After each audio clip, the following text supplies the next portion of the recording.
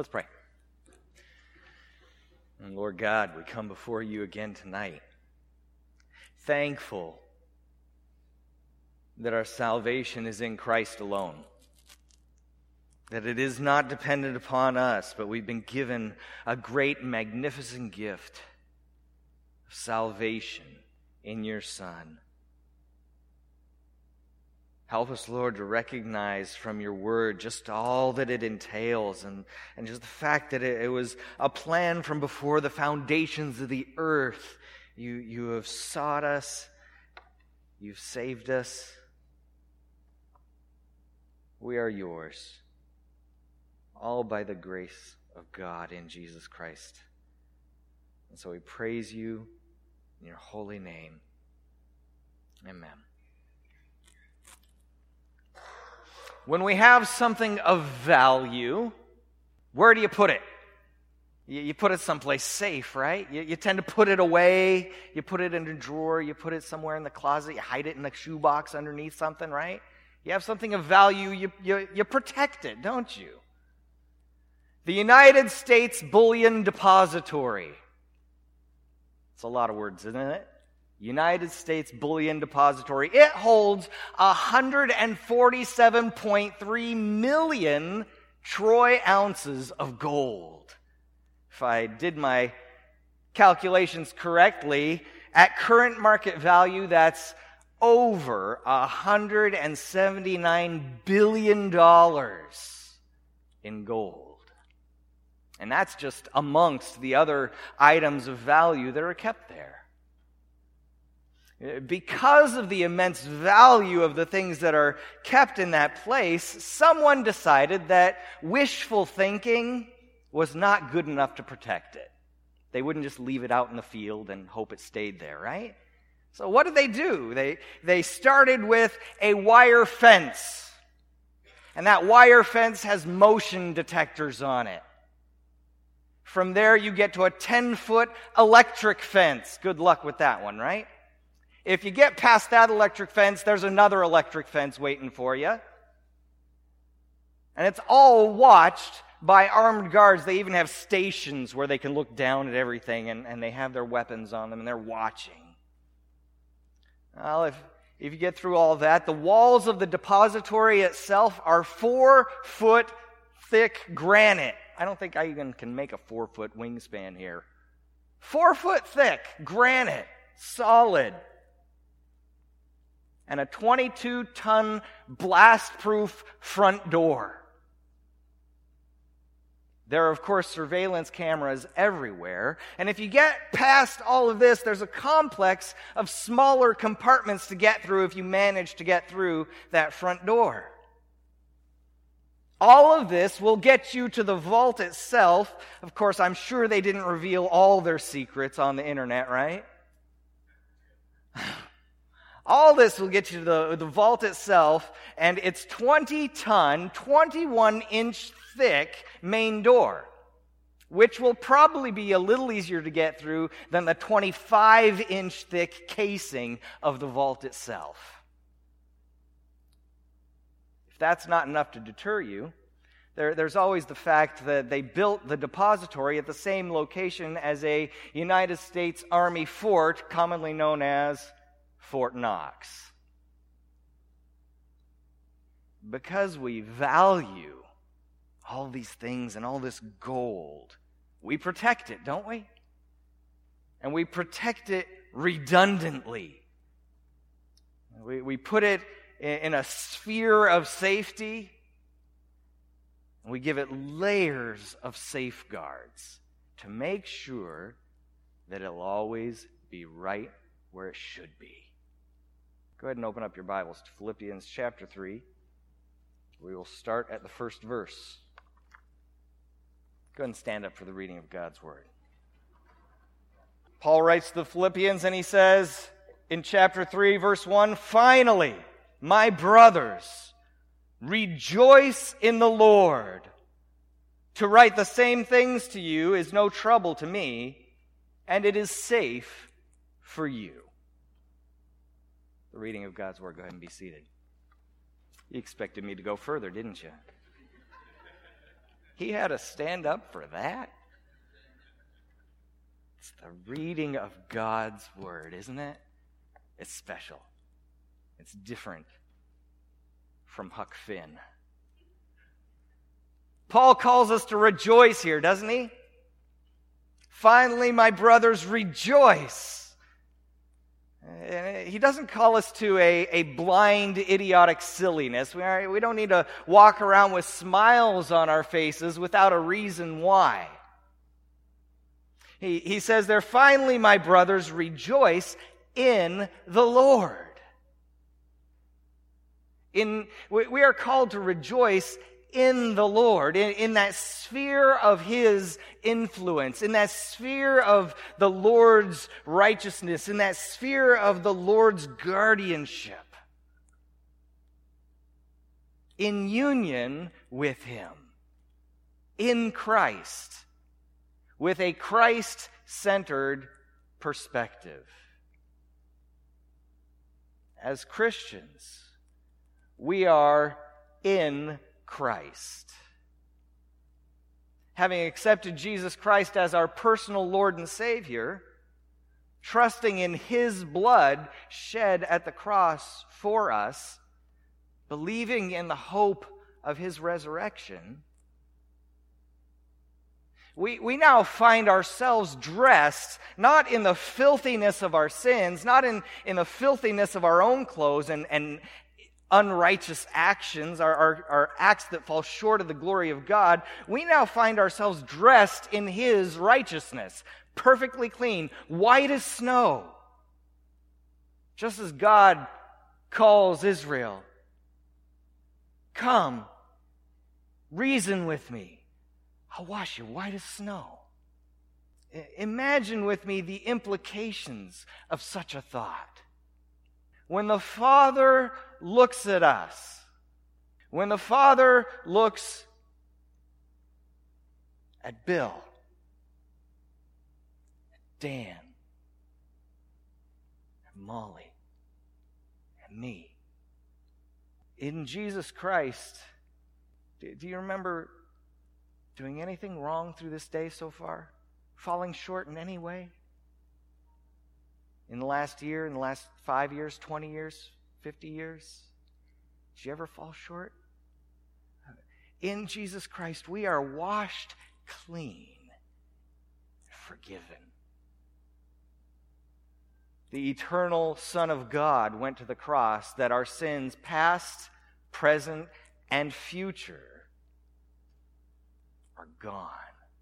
God had you set apart from before the foundations of the earth. You think your sin's going to surprise Him?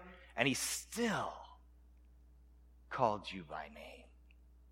Washed clean and forgiven in Jesus Christ. He has delivered us from the domain of darkness and transferred us to the kingdom of His beloved Son, in whom we have redemption, the forgiveness of sins. In Christ, we are made alive eternally. We have been given everlasting life, John 3:16, right? For God so loved the world. This is the way He loved the world. He gave His only Son, that whoever believes in Him should not perish, will not die, but have eternal life. Life without end. In Christ, we are infinitely and eternally loved. Romans 8:35-38. Who shall separate us from the love of Christ? Shall tribulation, or distress, or persecution, or famine, or nakedness, or danger, or sword? What if we should die? As it is written, for your sake we are being killed all the day long. We are regarded as sheep to be slaughtered. No. In all these things, we are conquerors through Him who loved us. For I am sure that neither death, nor life, nor angels, nor rulers, nor things present, nor things to come, nor powers, nor height, nor depth, nor anything else in all creation will be able to separate us from the love of God in Christ Jesus our Lord. That's pretty all-inclusive, isn't it? There isn't a single thing that can separate us from the love of God. Because God's the one who created it all, and if He says He wants to love us, we are loved. There's nothing He created that is going to step in front of God and say no. In Christ we are secure. John chapter 6, verses 37 to 40, it says, all that the Father, this is Jesus speaking, all that the Father gives me will come to me. And whoever comes to me, I will never is a big word, isn't it? Never cast out. For I have come down from heaven not to do my own will, but the will of Him who sent me. And this is the will of Him who sent me, that I should lose nothing of all that He has given me, but raise it up on the last day. For this is the will of my Father, that everyone who looks on the Son and believes in Him should have eternal life, and I will raise him up on the last day. That's a great promise, isn't it? In Christ, we have a reason to rejoice. Finally, my brothers, rejoice in the Lord. This is a great thing, isn't it? That none of these things are from us. And that's great. That's a good thing, because they are not, therefore, dependent upon us. Our security, our salvation, our righteousness, all these things that have been gifted to us, given to us, are given to us in Christ. And therefore, they cannot be negated or lost or taken away. We are clean because in Christ, the sacrifice He made was perfect and once for all. He doesn't have to make the sacrifice again. He was eternal, infinite God on the cross in our place, capable of washing all that sin away, past, present, and future. For God stands outside of time. Hebrews chapter 9, verse 12. Jesus entered once for all into the holy places, not by means of the blood of goats and calves, but by means of His own blood, thus securing an eternal redemption. Only the eternal blood of God, capable of securing an eternal redemption, tasting death for everyone. These are great things, aren't they? Does the thought of these things cause you to say amen? Does the thought of these things cause you to rejoice? Do you begin? I only went through a couple of things, didn't I?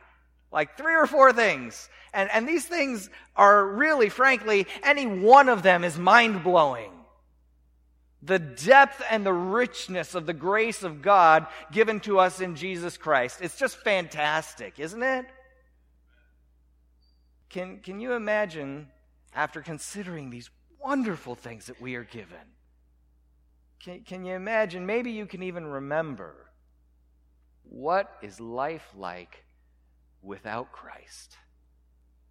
What is life like apart from Christ?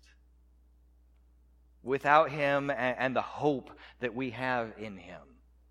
Consider it with me for a moment. How does the world deal with death and loss apart from Christ? How do you even begin to deal with such a thing without a knowledge of the Creator and the hope of salvation? And this is the depth from which Albert Camus and the philosophy of absurdism stem from. That hopelessness. The existential quandary of life and the total absence of hope. This was his philosophy, trying to deal with the reality of life apart from the Creator and the Savior. And you know what? This philosophy got Camus? It got him a Nobel Prize. Because we give prizes to the hopeless to give them hope. Because the world has no hope. They have no answer for why there is evil in this world. No reason for the trials that they go through. And frankly, no reason to continue on. In view of what God has done for us in Jesus Christ, and in view of what life is like apart from Christ, we need to recognize the value of where we are in Christ and rejoice. Be thankful. Be glad. Maybe even sometimes be happy. In Philippians, Paul states that everything on this earth has lost its value when he compares it to the value of knowing Christ Jesus. Philippians 3:8. We'll get to there in a little while. But indeed, I count everything as loss because of the surpassing worth of knowing Christ Jesus my Lord. For his sake I've suffered the loss of all things and count them as rubbish, in order that I may gain Christ. In Hebrews, we're reminded with a warning of the immense value of a salvation secured by the blood of the Son of God. Hebrews 2:1-3, it says, "Therefore we must pay closer attention to what we've heard, lest we drift away from it. For since the message declared by angels proved to be reliable, and every transgression or disobedience received a just retribution, how shall we escape if we neglect such a salvation?" Such a salvation that can save us from a just retribution, from the punishment that every transgression and disobedience should receive. We have a great salvation in Christ. In Christ we have been taken from eternal death and separation and have been brought to eternal life in Christ. Ephesians chapter 2:13, it says, "But now in Christ Jesus, you who once were far off have been brought near by the blood of Christ." Sorry if I'm being a bit redundant in all that, but I want to drive home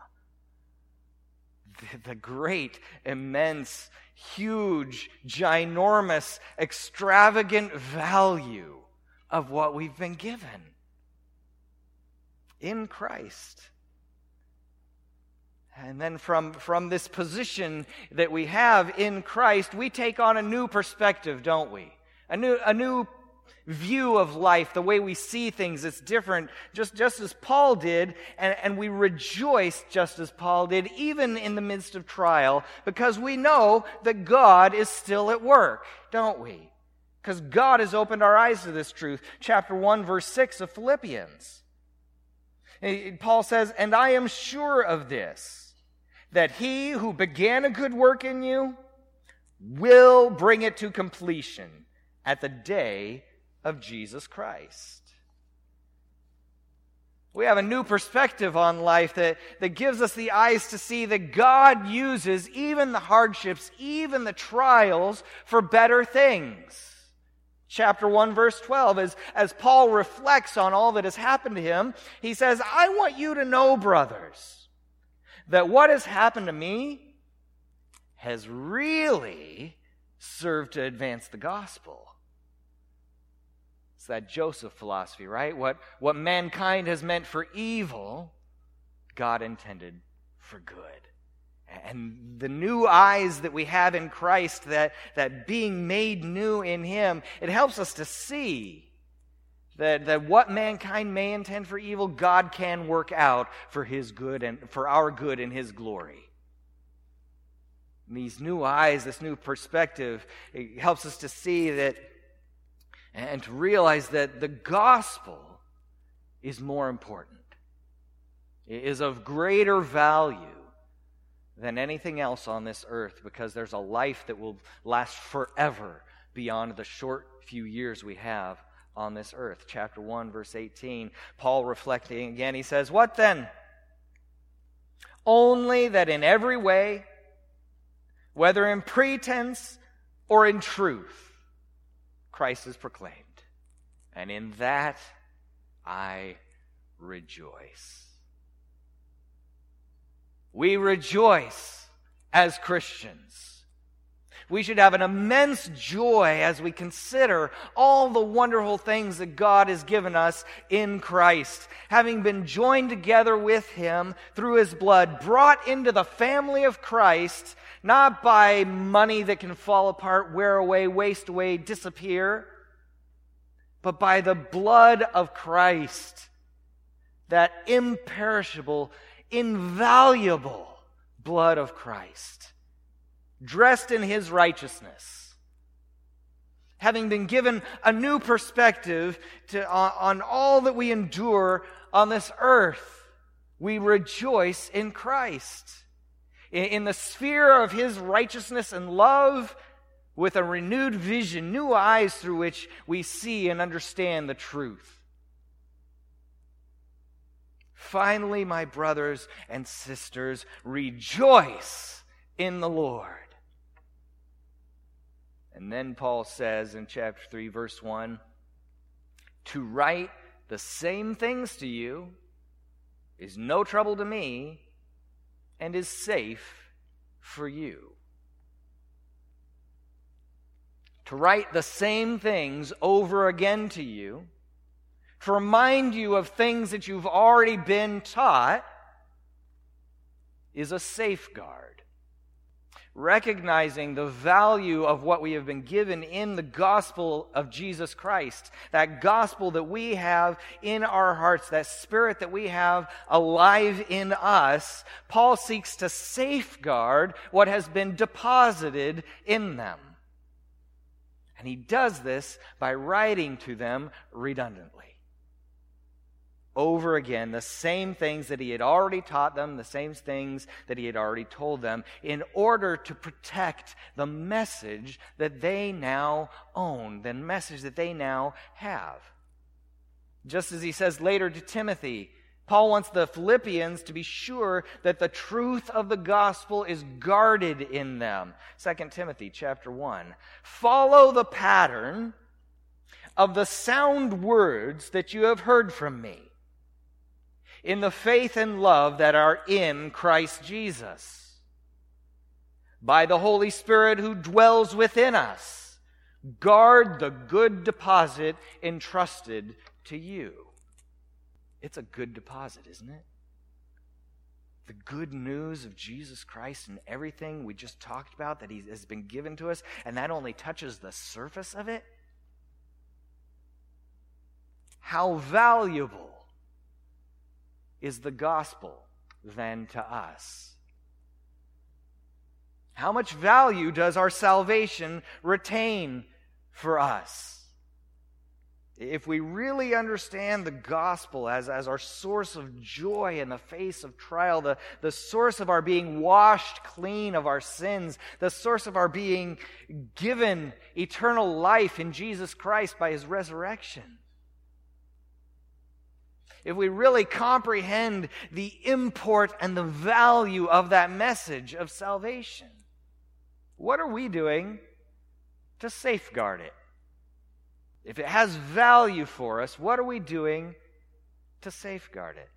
How are we being sure that the message of salvation is not manipulated or tossed about by every wind of doctrine or human philosophy that should come our way?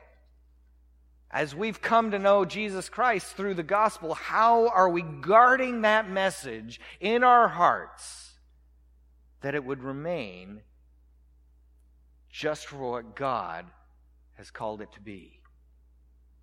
Are we, just as Paul, being redundant in our protection of something that we value?